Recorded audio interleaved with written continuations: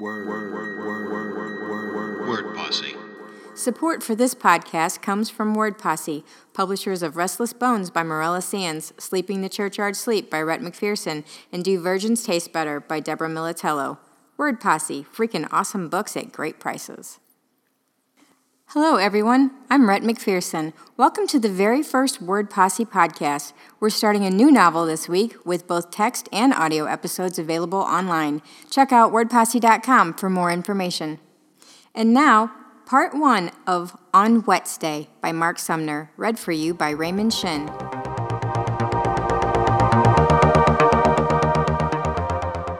On Whetsday. Whetsday, Chapter 1. On Whetsday, Denny danced at the spaceport. It was a good place to dance if you didn't mind the heat that boiled off the acres of asphalt or the noise of the rising shuttles. You could meet a dozen races in a single morning. Lithe little skinks, scarlet click-kicks, and sluggish chugs with their curtains of eyes brushing the ground. Most of the passing visitors had never seen a human, and fewer still understood what Denny was doing. Dancing was a rare thing among the races of the galaxy, but they understood enough to toss shiny credit chips or small bits of scrip into the box by his feet. They understood begging. Begging was universal. Cousin Kettle had told everybody that Denny was not a good dancer, but Denny didn't let that opinion slow his feet. Kettle had a job helping out at the port, a very responsible position for a human, though the truth was Kettle just cleaned food troughs and scrubbed fouled pacer bays and carried stuff. When Denny came to dance at the port, the door guards would sometimes come out to watch, but Kettle stayed away. Denny could tell that Kettle was embarrassed. Most of the guards were lesser Day-6, and Denny thought they liked his dancing. The speech badges clipped to the Day-6 uniforms were coded only with phrases like, "Do not cross the green line," and "present your identification," so he could not be sure. And the Day-6 never dropped a chip in Denny's box. But when they passed him, they would often pause and watch. The Day-6 were very tall, and everything about them was long. Long feet, long hands, long faces. When they watched Denny dance, their long necks swung from side to side, and their long mouths opened to reveal double rows of long, needly teeth. They never once pressed the button that said, "Leave this area immediately." Close to noon, when the dull red sun and the tiny blue-white sun were so close together in the sky that everything at the port cast one set of deep, violet-fringed shadows, a very old chug came out of the main terminal in a burst of cold, ammonia-scented air. Denny could tell it was very old because, even though the eyes at the top of the chug were still rich shades of brown and blue and orange, those at the bottom had turned dead white. Some of the stalks were even missing their eyes altogether. Denny could see some of the chug's many limbs swaying and clicking through the gaps left by the missing eyes. One of the Day-6 put its long head through the terminal door after the chug and pressed the button that said, "Follow the blue dots to the air taxi." The chug angled a dozen brown eyes at the pavement and shuffled toward it as if it were going to comply with the advice. The guard clicked his long teeth together and went back inside. As soon as the door closed, a cluster of orange eyes tipped Denny's way, and the chug stopped. Already there were several chips gathered at the bottom of Denny's box, and the Whetsday heat was scorching. Normally, he would have been thinking about going home, but this was the first real audience of the day, the first person to stop for him instead of just tossing a chip, and he wanted to put on a good show. He raised the volume of his singing and the energy of his dance. He clapped his hands, which made the brown eyes jerk away, and stomped his feet, which made the blue eyes open wide, and he sang, "All alone, old Papa Stone, rolling home." He rose up onto his toes and spun around. A ripple went through all the eyes. "Are you a human?" said the chug. Its voice was soft and windy, and it was hard to tell what part of the chug produced the sound, but it spoke Zetosh very well. Denny stopped singing and tipped down from his toes. "Yes," he said, "that's right." There was a skittering, clicking sound from somewhere beneath the eyes, as if a number of tiny metal switches were being thrown very quickly. 4 blue eyes raised up and looked toward the distant city. 6 brown eyes directed themselves at the door to the terminal. The cluster of orange eyes kept their gaze on Denny. "I understand you are not allowed out of the containment facility." "The containment facility? Denny had never heard anyone call part of Jucoplex a facility, but after a moment's thought he smiled. "Do you mean the human quarter?" He glanced back over his shoulder. The tallest buildings of the Plex were clear on the skyline, with the great pale spike of the Cataclysm standing above all the rest. But the buildings near the human quarter were shorter, and Denny could not make them out. Once it had been more important. "When there were lots of humans, we used to have to stay in the quarter, so we didn't get in the way. Now that the Scythians have consigned most of us to other cities, they let us move around more." "How many?" asked the Chug. "What? How many humans?" "In Jucal?" Denny had to think a moment. 15. No, 13. Auntie Jo and her baby went off 2 cycles ago." There was some rustling among the eyes, and more than a few of the stalks twined around each other as brown eyes turned to look into orange eyes, and blue eyes stared into blue. "So few." There was more of that switchy clicking and clacking. "Well, that's just in Jucal," Denny said with a shrug. "People get moved. Anyhow, there used to be more."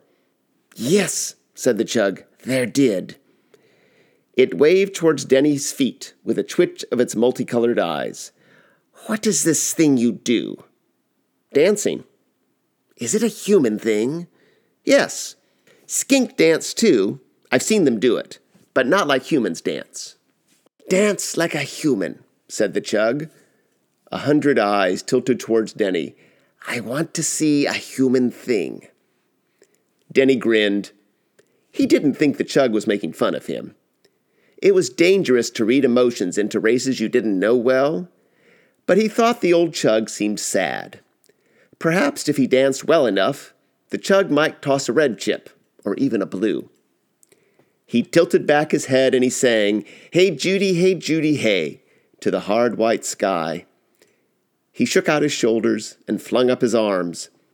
He let a wave move through him that curved his neck, and then his back, and then his hips, then his knees, and then his feet. Left, right, left again. He sang the old music and tossed himself this way with a hey and that way with a Judy. He shook his head at the part about being sad, and he nodded when the song got to better, better, better. The 2 suns were straight overhead, red touching blue, and the heat made sweat roll down Denny's face. In the near distance, a shuttle shot upward with a rumble that shook the ground, crackling yellow lightning at its tail. There was a smell of ozone, like the air before a storm. Denny kept his head back and watched the shuttle all the way through the long na na na part of the song. When Denny lowered his head, he was very surprised to find that the old Chug was gone. He looked down the line of blue dots, but did not see it moving toward the air taxis. He looked down the line of green dots towards the ground transport, but there were only 3 Scythians pulled in under their hard black shells as they waited for the ground transport. Denny thought that the Chug must have gone back inside the terminal, but the glass was tinted and he could not be sure. The old Chug, it seemed, did not care much for Denny's dancing. Maybe Kettle was right. Chapter 2. At first, Denny thought that the Chug had left no payment, but when he looked more closely, there was something new in his box. It wasn't a fat red chip, or even a slender green chip.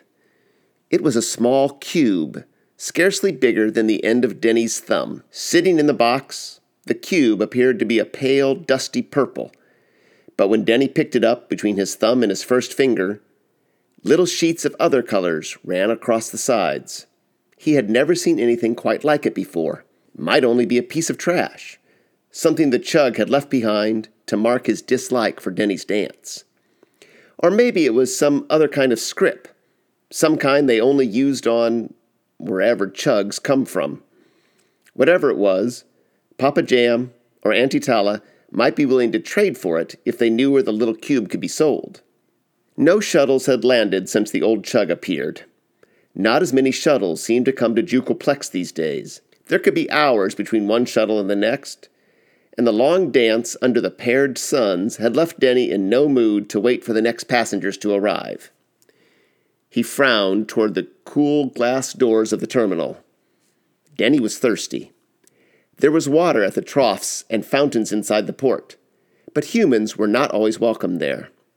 The Dasics probably wouldn't mind, but if there were Scythians around, Denny might have stolen a quick swallow or bought something from a dispenser, but some of the Scythian workers at the port made a fuss if they saw him inside. Denny picked up his box and gave a little smile at the sound of the chips clicking together. There were enough chips that Denny could buy his way back to the quarter on the ground transport, and he could still have enough left over to trade Papa Jam for a picture book or a sweet pop. That was good, because otherwise Denny would have to sit outside the port and wait for the free transport that carried Kettle and the rest of the cleaning crew back to the city. Waiting for Kettle would mean sitting in the heat for another hour, which wouldn't be so bad, except Kettle would be angry to see him and make Denny beg for a ride with the employees. Denny didn't mind begging the visitors at the port so much. He did not like begging his cousin. Denny tucked his box of credits under one arm and hurried down the green dot path towards the ground transport. When he got to the platform and saw that the Scythians were still waiting for pods, he wanted to do another dance, a frustration dance. Denny wouldn't be able to ride on the next transport, because humans weren't supposed to ride in the same pods as Scythians. It wasn't respectful. You could ride in the same pod as Dasics, usually. You could if there were just Dasics, and if the Dasics didn't press the button that simply said no. But it was best to wait until you found an empty pod. When the next transport showed up, Denny stood back and watched the Scythians climb on. One of them was ranked high enough that its glossy black shell rose up a foot or two past the top of its bowed head, and the edge on either side had been carved with grooves indicating some kind of important title. Denny squinted at the little grooves, but he didn't know all the Scythian ranks. He didn't know this one. The weight of the shell made the Scythian's movements slow and ponderous. The hard tips of its 4 rear limbs clacked sharply as it tipped from left to right and back again. It took a pod by itself. The other 2 Scythians shuffled into the second pod, and as they did, one of them turned around and looked at Denny standing in the doorway. Right away, the blunt knobs of its clangers began to rasp out a warning on the edge of its shell. "I wasn't," said Denny. "I mean, there's room." The Scythian only buzzed louder. Denny lowered his head and stepped back. Humans were supposed to be grateful to the Scythians for saving them, for giving them a place to live, and feeding them and stuff. Sometimes that was hard.